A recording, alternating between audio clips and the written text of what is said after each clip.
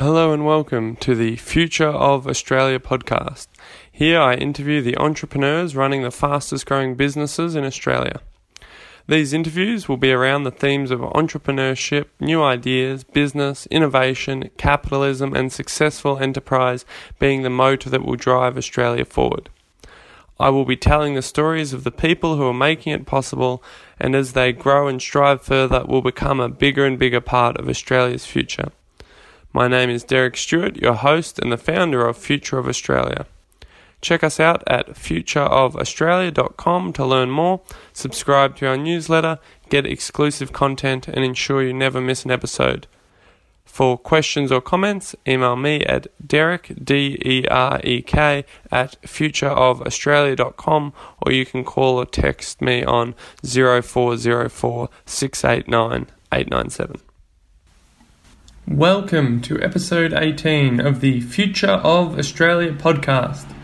In this episode, I interview Gina Patrick, the co-founder and CEO of Plus Passive Fire, a consulting, audit and certification firm ensuring new buildings meet the highest passive fire protection standards.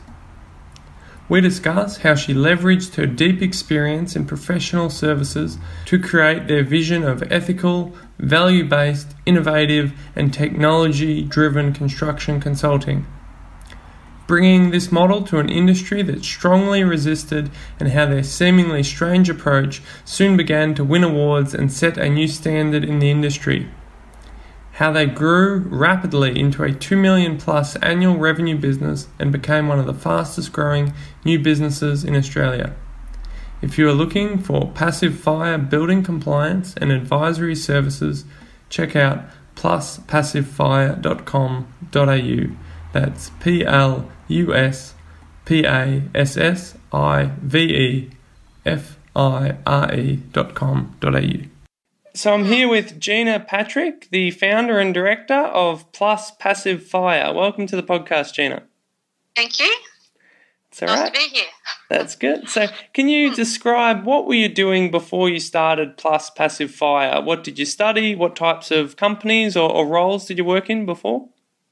Yeah, so my background is in accounting. That's where what I trained in at university, in business and accounting. So from there, I have been over the years advisor to a number of different businesses. So anything from primary or farmers through to development companies, manufacturing companies. So a full gamut, a full range of businesses through my advising over the years. So, and I've always enjoyed business and, always loved business, but often as an advisor you didn't have enough control. So that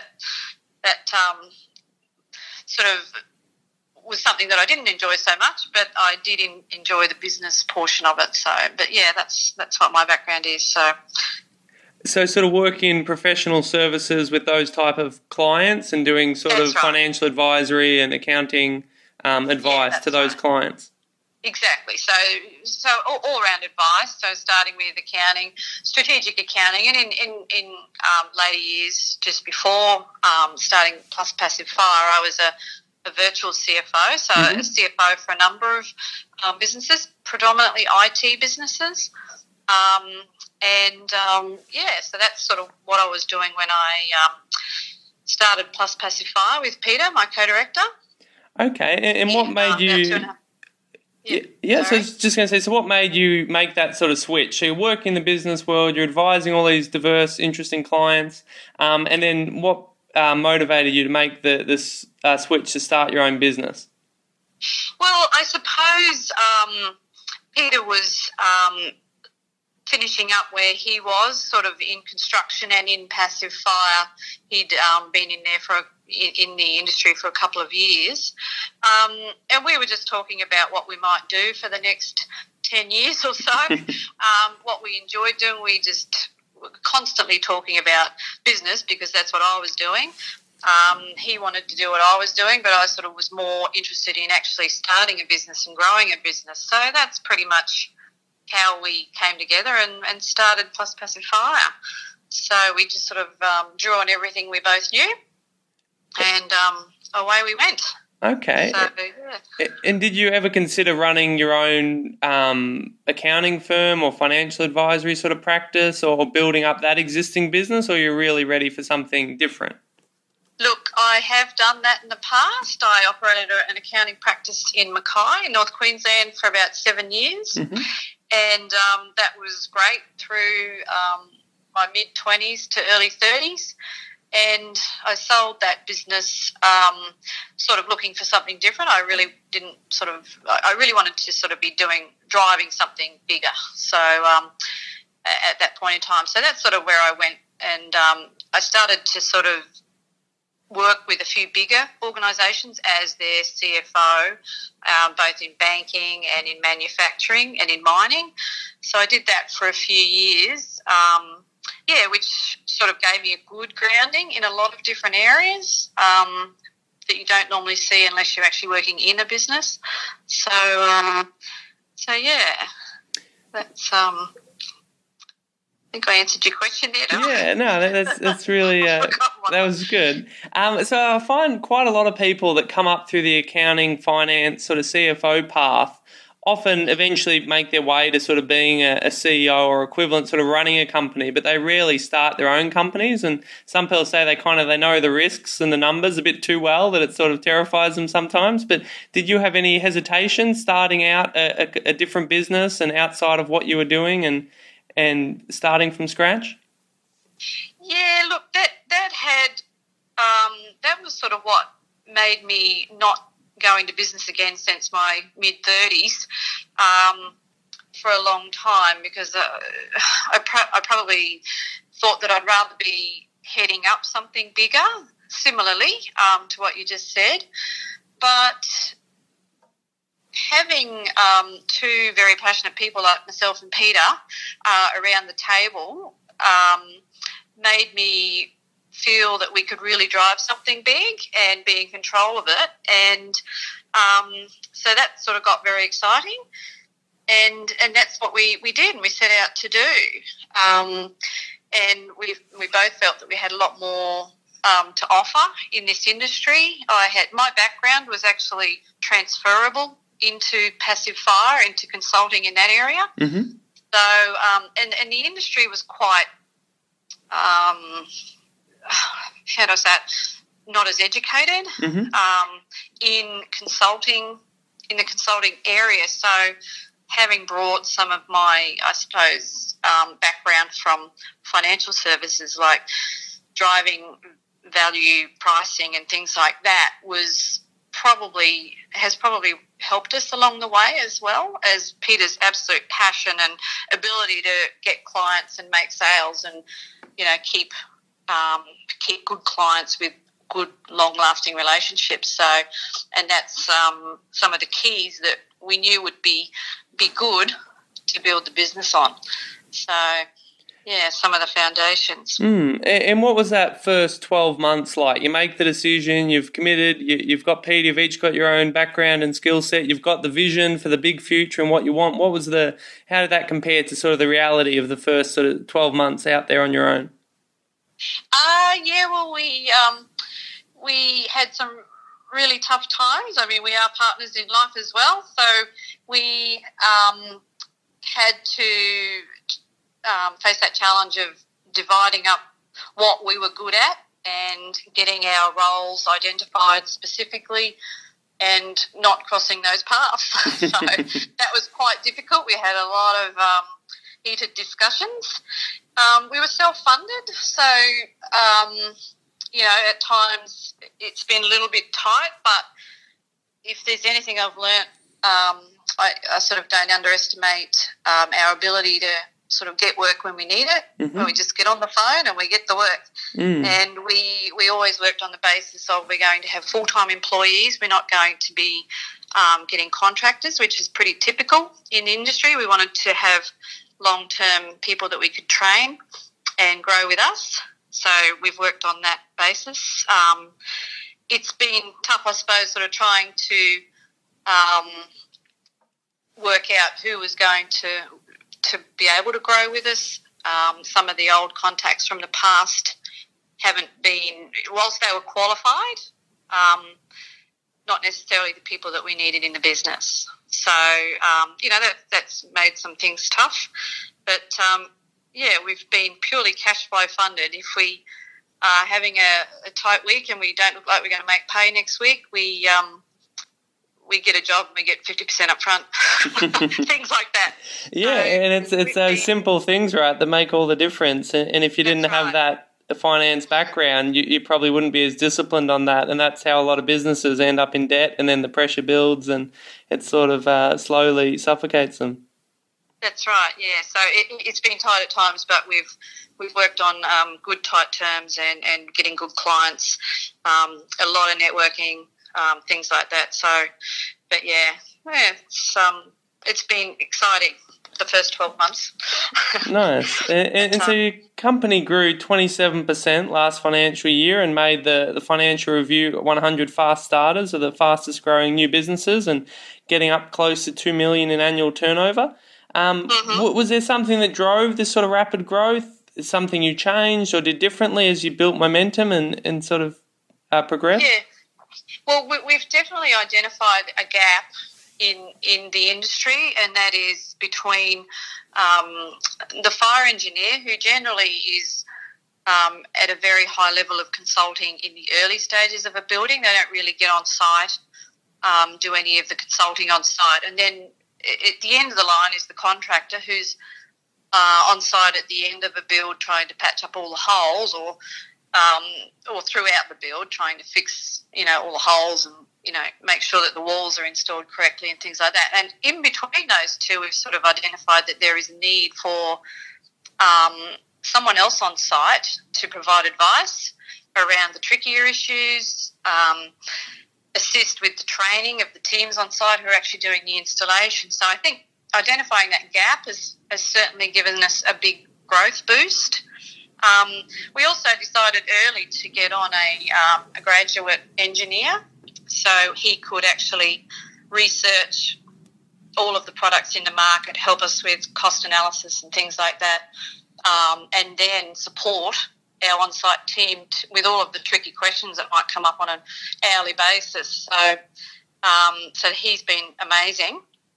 And we also decided to get a marketing graduate in early. So we set Kate some targets on day one and she beat those within half the time.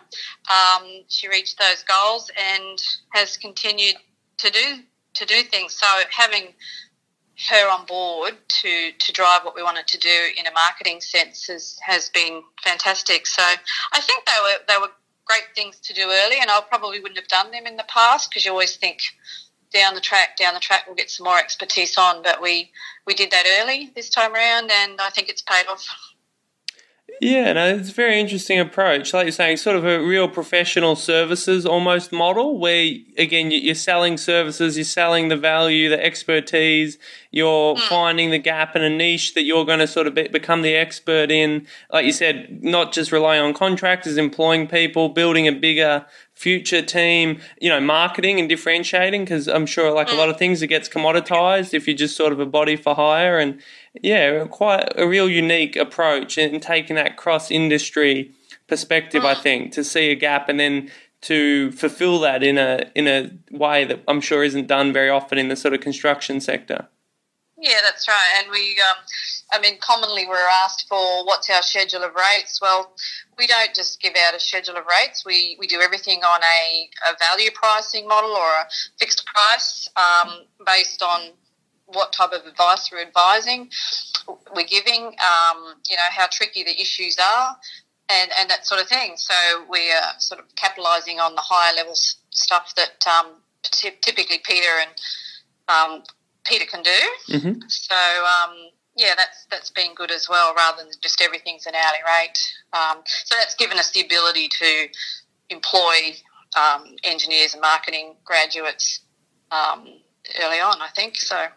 Yeah, and I think, there are brand name law firms and accounting firms that are still keeping 6-minute timesheets and billing in arrears. So the fact, obviously being smaller, you've got the flexibility and control, but even in the professional services area, I would say you're actually very progressive and forward-thinking to do upfront value-based pricing and sell on that, and not sell on timesheets and rate sheets and grad 1, 2, 3 and sort of 30-day terms. And that's, again, very cutting edge, even in the professional services world.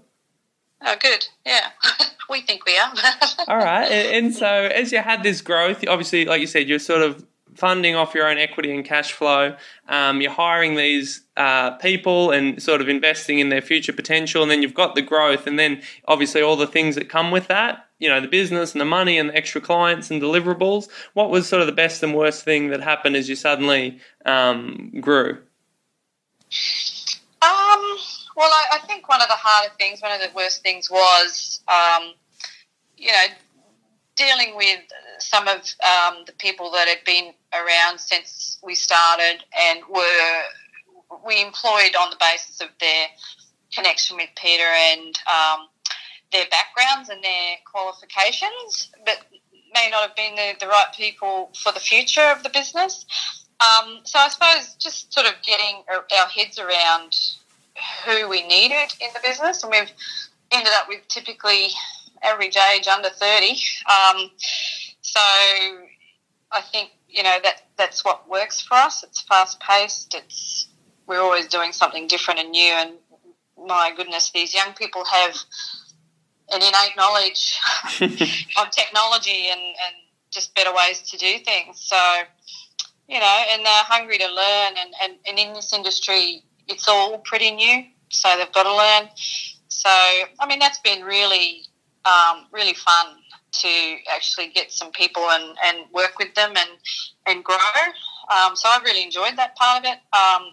That's sort of the good and the bad have been some of the people issues. But, look, it's also been great getting out there and being part of industry associations and doing a lot of networking, because nobody knows much about what we do. So we do a lot of talking and meet some great people. So, it's been good all round. We can't say we've had a bad time of it at all, really. So, yeah.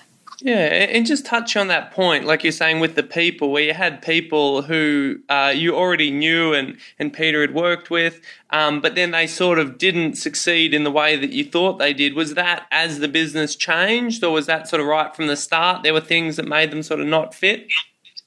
Yeah, look, great people and very, very good at what they did. It was just more the change in the direction that we were heading in, and we probably were getting away from the old ways of doing things and moving it a bit more faster paced. And, we're more high tech. We're looking at technology more, and sometimes our generation has trouble sort of moving with that as fast. So, that's more the case, more the point. So, yeah.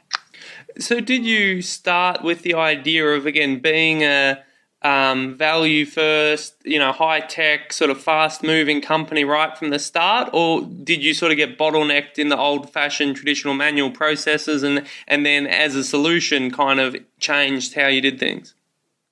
No, we did pretty much say at the outset we're not going to start paperwork and then try and get it onto a system. We bought the system straight away, or we got the system straight away. So that was the accounting system, the job costing system, the project management system.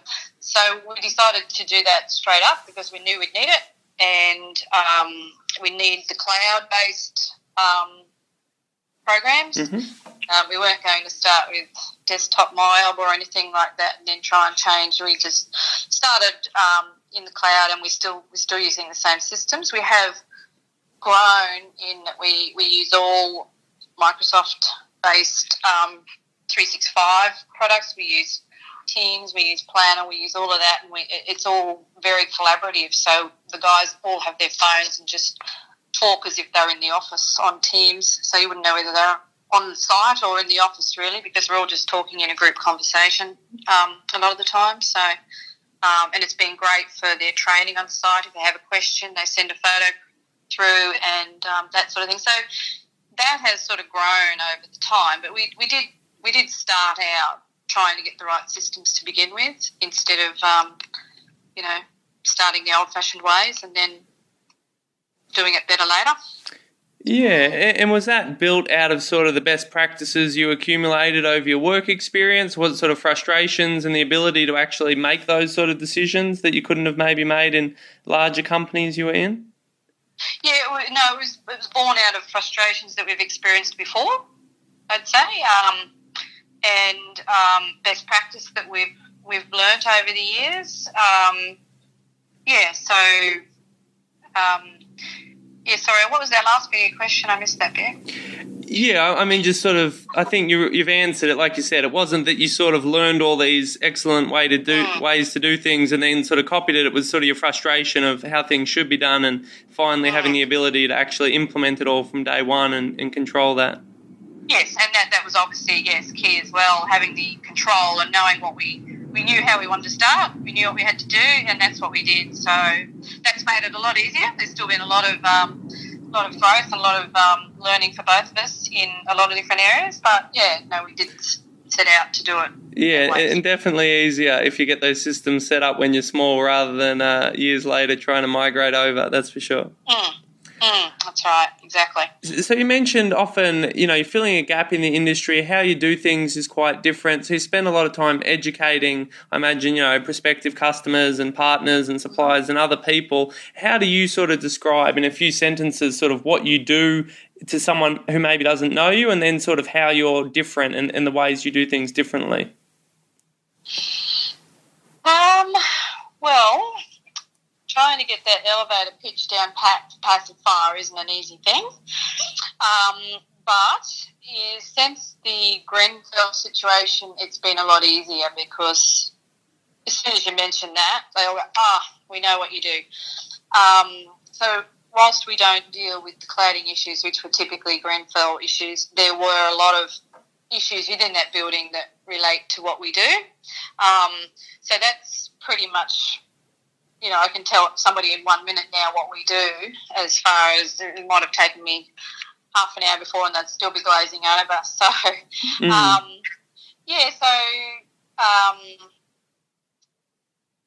that's a good starting conversation. Then it's pretty much built on, a construction background and we work with mainly new buildings.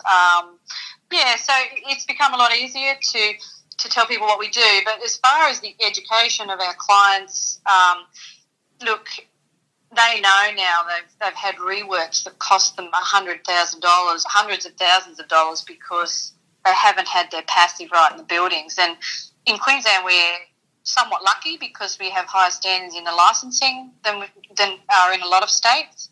So we tend to have better standards on buildings, and it's starting to catch up that we need to do things better. So people are getting caught out, builders are getting caught out, developers are having huge rework costs. So they're becoming, they are aware of a need, and that's where we sell our third-party QA service, where we just go to site. We start from the beginning. What are you going to put in this building? How's it going to work with the trades, and train the trades on site, and pretty much just go through the whole process of throughout the building, inspecting each floor and, all of that. So if there any issues crop up, we're there as well. So it's getting easier to sell now when people have issues like that. But, it's very costly to fix when they make mistakes. Yeah, so it's something that may have been more difficult when it was more of a invisible problem. Now people can feel the pain. They've got the cost overruns. They've got the rework costs. They've got the risk. They've seen what can go wrong and the exposure and the compliance. And so it's a lot easier to point to what you're actually solving. Exactly. That's right. Excellent. And you've won a number of awards, not just the Financial Review Fast Starters, but I saw for training and industry, fire protection industry awards. It sounds like you had quite a clear vision from the start of what you wanted. Was there aspects of those other areas like training that you sort of had a real mindset on how you wanted it done right from day one? Yes, we're very passionate about the training in the industry because it's been done badly for a long time, the actual work, and that's because there's been no training. And even now, we're still banging on every day about getting better training in the industry, what we can do to make that better. But a lot of it's just on-site and in-house for us. We have constant training sessions, but we are pushing all of the guys to do some sort of development. 40% of them will be certifiers by the end of this year. And we have something like 50% informal training at the moment, and 30% have been through trades and apprenticeships for plastering and carpentry. So we are constantly trying to get them to do some sort of training to get better at what they do. So that hence we were nominated for the Queensland Training Awards, and we were a finalist in those awards. With the Fire Protection Industry Award, well, I think, having identified that gap in the industry between the contractors and the engineers, and the fact that we do focus a lot on training, and that passive is becoming such a bigger issue, I think that's sort of where we've sort of gained some traction and sort of earned the award. So, yeah, no, it's definitely... There's not been a lot of passive people recently in the, sort of trying to make a big statement like I think we have. Yeah, no, I mean, it sounds like an alignment of lots of different things. You've got the vision, you've got a level of professionalism and sort of business, foresight and business management, like you said, even all the way down to sort of cash flow, and, the details, as well as philosophy on who you're going to hire, how you're going to train them, how you're going to sort of grow them, and what standards you're going to hold everyone to, and all those things in conjunction of obviously, start to add up and make a huge difference compared to what everyone else is doing. Yeah. Yep, that's fair. All right, so stepping back a little bit, you've worked with a lot of different businesses, both directly and I'm sure on the client side. What trends do you see in sort of entrepreneurship and new business within Australia? What are companies here doing well, and maybe what are things where they still have room for improvement? So I think as far as trends go, there's a lot of opportunity for everyone now. It's not so difficult to move from one industry to another, financial services to construction, and apply a lot of the same principles. And I suppose the digital age has made it a lot easier and cheaper to sort of learn more and get yourself out there a lot more, I suppose, share information and that sort of thing. I think that value pricing that we talked about before is a trend. It's a lot of people just can't get their head around it, but especially in construction, it's still a schedule of rates sort of thing. But we pretty much dig our heels in on that one, and I suppose that's been somewhat satisfying, sort of changing people's perceptions and minds around accepting what we do as value. And adding value. But as well, the trend of being cloud-based, being collaborative in all your systems, I mean, that's a great trend, and you can get a system with everything in it now, and you don't have to, pay $50,000, to get an ERP system or an enterprise system for your business. You don't need to go that far anymore. It's a lot simpler to get yourself set up well to operate easily. And so just on the value pricing, is that something you've been doing for the previous decade, back when you were doing virtual CFO and finance and accounting sort of services, or again was that one of those frustrations that you wanted to fix once you had the full control over it? As a virtual CFO, yes, that was definitely something that I was doing. In the past, before that, not so much, but it is becoming a more accepted way in the accounting world, because everybody's tired of charging by 6-minute intervals So it is becoming a fixed pricing arrangement based on, what value you can add. So I think, that is definitely a trend. But, it's not something that's been done for very long in my past, and it's something I've learnt probably about in the last 10 years, but really only applied it for the last 5.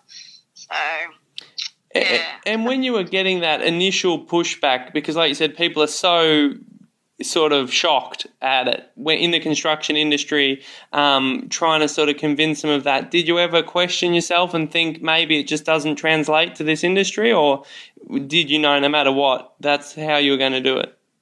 I think Peter questioned himself because he's from that construction background more so, where it's been accepted for years and years and years that you just apply a schedule of rates. For me, listening to Peter talk on some of the technical topics and understanding what a wealth of knowledge he has, I just cannot accept a hourly rate for something that nobody else can help with their problem. And it's been 30 years of him growing this knowledge. So, and it's now something that he can utilise very well for our clients. So I see the value a hell of a lot more than he does. And he has pushed back at times. So, but yeah, we've stuck in there. I just have to keep telling him how good he is. But yeah, no, I truly believe that I can see that it is definitely a value that he has, and that we need to price accordingly. Yeah, and now you've gotten over that tipping point where you've got enough customers and people that sort of come in and they're not sort of as cold. Maybe if they've been referred, they already sort of have their expectations moved somewhat to closer to where you're trying to get them. Yeah, that's right, exactly. So, yeah, and it's an easy sell now. So, excellent. Yeah, absolutely. Mm-hmm. All right, so because the value, the cost of reworks is nowhere near. Not having those reworks is a lot more value. So and anchoring that the price of the service to the value that you're saving them, not to, well, this is the ballpark of what this person earns, and then we've got to make a margin, so this is our rate sheet. But here's what you're risking if you don't do it properly. Yeah, absolutely right. That's it. Exactly. Yeah. So looking back sort of at all the different things that you've done and where you are now, if you were sort of sitting across from your 18 or 20-year-old self, what advice would you sort of give them about, maybe career and the business world and sort of, just work in general? Yeah, I got stacks of advice for myself. You don't underestimate the value of training. I mean, it's just a number of times, I've myself thought, well, do I really need to do that? I nearly didn't become a CPA, or I nearly didn't become a tax agent. I nearly didn't do the company director's course. And every time I look back, I think, thank God I did, because there's always been a time when you think it's been good value to have that. Setting goals. Often you can just set out in business because it sounds fun, but you really need to set some goals and have a plan, and then you really need to measure and monitor how you're going with those goals, because you can't actually change anything for the better unless you're actually doing that and monitoring against what you want to achieve. The power of networking. And industry associations, and sort of getting yourself out there and participating in sponsoring events and being on committees and going on study tours and things like that. It really does help to get you out there, to get you knowing who you need to know and teaching you everything you need to know about an industry. And don't probably persevere with things that aren't working. If you know something's not working, just move on, and move on for the better. Just hanging in there with the old ways of doing things, it just holds you back. Was there something in particular that sort of stands out in your mind where you realise later you did something for 5 or 10 years longer than you perhaps should have? Well, probably in the past, sort of trying to do things on the cheap and, do manual systems rather than getting a good system, maybe persevering with team members that you just know aren't right, when you probably should just move on for the betterment of everybody. If you know somebody's upsetting everybody in the team, just move on and make a decision. And probably not to be intimidated by your competition. I was often thought, they're doing better than me. They've done this. They've done that. But if you've got your mindset on something and you just go for it, they seem to fall by the wayside. So it's not always the case, but if you keep worrying about that, that'll become your focus. So yeah. And teamwork is key. If you think that you can all operate in your own little corner, it just doesn't work. You really need to pull together, set group budgets, set group goals, and and work together as a team to achieve them. And most of all, probably, is trust your gut. There's so many times I've said, I wish I just trusted what I thought at the beginning. And I now tend to say I'm not doing anything else now except going with my gut. Yeah, which sort of ties back to the knowing when to cut something, right? Because in your gut, you probably think, should I stop doing this?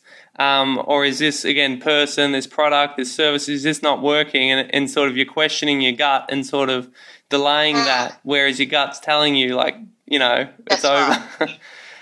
Yeah. And another big one too I just thought of there was that perception of limited resources. I think when you're small and you're just starting out, you think, I haven't got a lot of cash, or I can't employ anybody else yet. So you tend to hold yourself back, whereas you somehow can always find the clients if you've really got that drive and passion. I think you can always find the clients and, pay for that extra advertising, get that graduate on that you need, and talk abundance rather than sort of, thinking that you won't have enough cash to pay their wages and that sort of thing. So I think that's probably been the biggest one for me. Okay, no, I think some excellent points there and great sort of reflections, which also match all these different sort of changes you've been able to implement. And so we've spoken quite a bit about, again, your mindset, the vision, the plan, the future, the growth. What does the next 10 years look like for Plus Passive Fire? Well, we're sort of looking at being a bit more innovative with products to help the industry, not so much labour-intensive ones for us and our people, but if we can create databases and create information that is available, because I'm sort of constantly aware that some of this older knowledge is not going to be around forever, and we need to capture that knowledge now and sort of get it all down to have, I suppose, an ongoing income or a legacy for years to come. So it's just, we were always sort of trying to think of new products and ways that we can just sort of sell what we know and sell what we've gotten down with the team. And so apart from that, we sort of would love to change the culture in the construction industry. It's just, it's an industry that it's not always fun to work in. There's a lot of, thuggery, for want of a better word for it. It's quite intimidating at times. People, it's... Is that between contractors on the same job, or between competitors and developers bidding between jobs, or at all levels, or, up and down the sort of hierarchy of command? Yeah, pretty much. A contractor is at the bottom, and here's a contract sign here. They don't know how to read it. They don't know what it means, but they'll sign it just to get the work.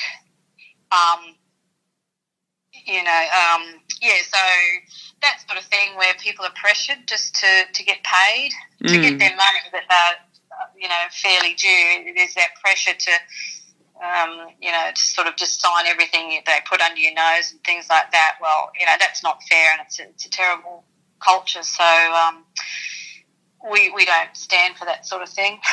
So, and we'd like to see others, and we are seeing other younger people are quite different. And, we talk about suicide in the construction industry, and I'm sure that the culture has a lot to do with it. And apart from that, we think maybe the future of Passive Fire is about being a one-stop shop, maybe with some other professionals in the construction industry. So, that might be what we look at in the next couple of years. So aligning other sort of niche service offerings and, again, sort of knowledge-based offerings under that same philosophy and brand, that sort of thing? Yes, yeah. So similar but different in consultants and professionals in the same sort of industry where we all need to use each other, sort of thing, to provide a complete service, really. And when you mention products, do you have things in mind, again, like a sort of self-study video and sort of courses that you make, or again apps or software, or again database to look up things and verify, or a mix of both? All of that. So we're looking at databases, we're looking at apps. We've already developed one app for the industry, and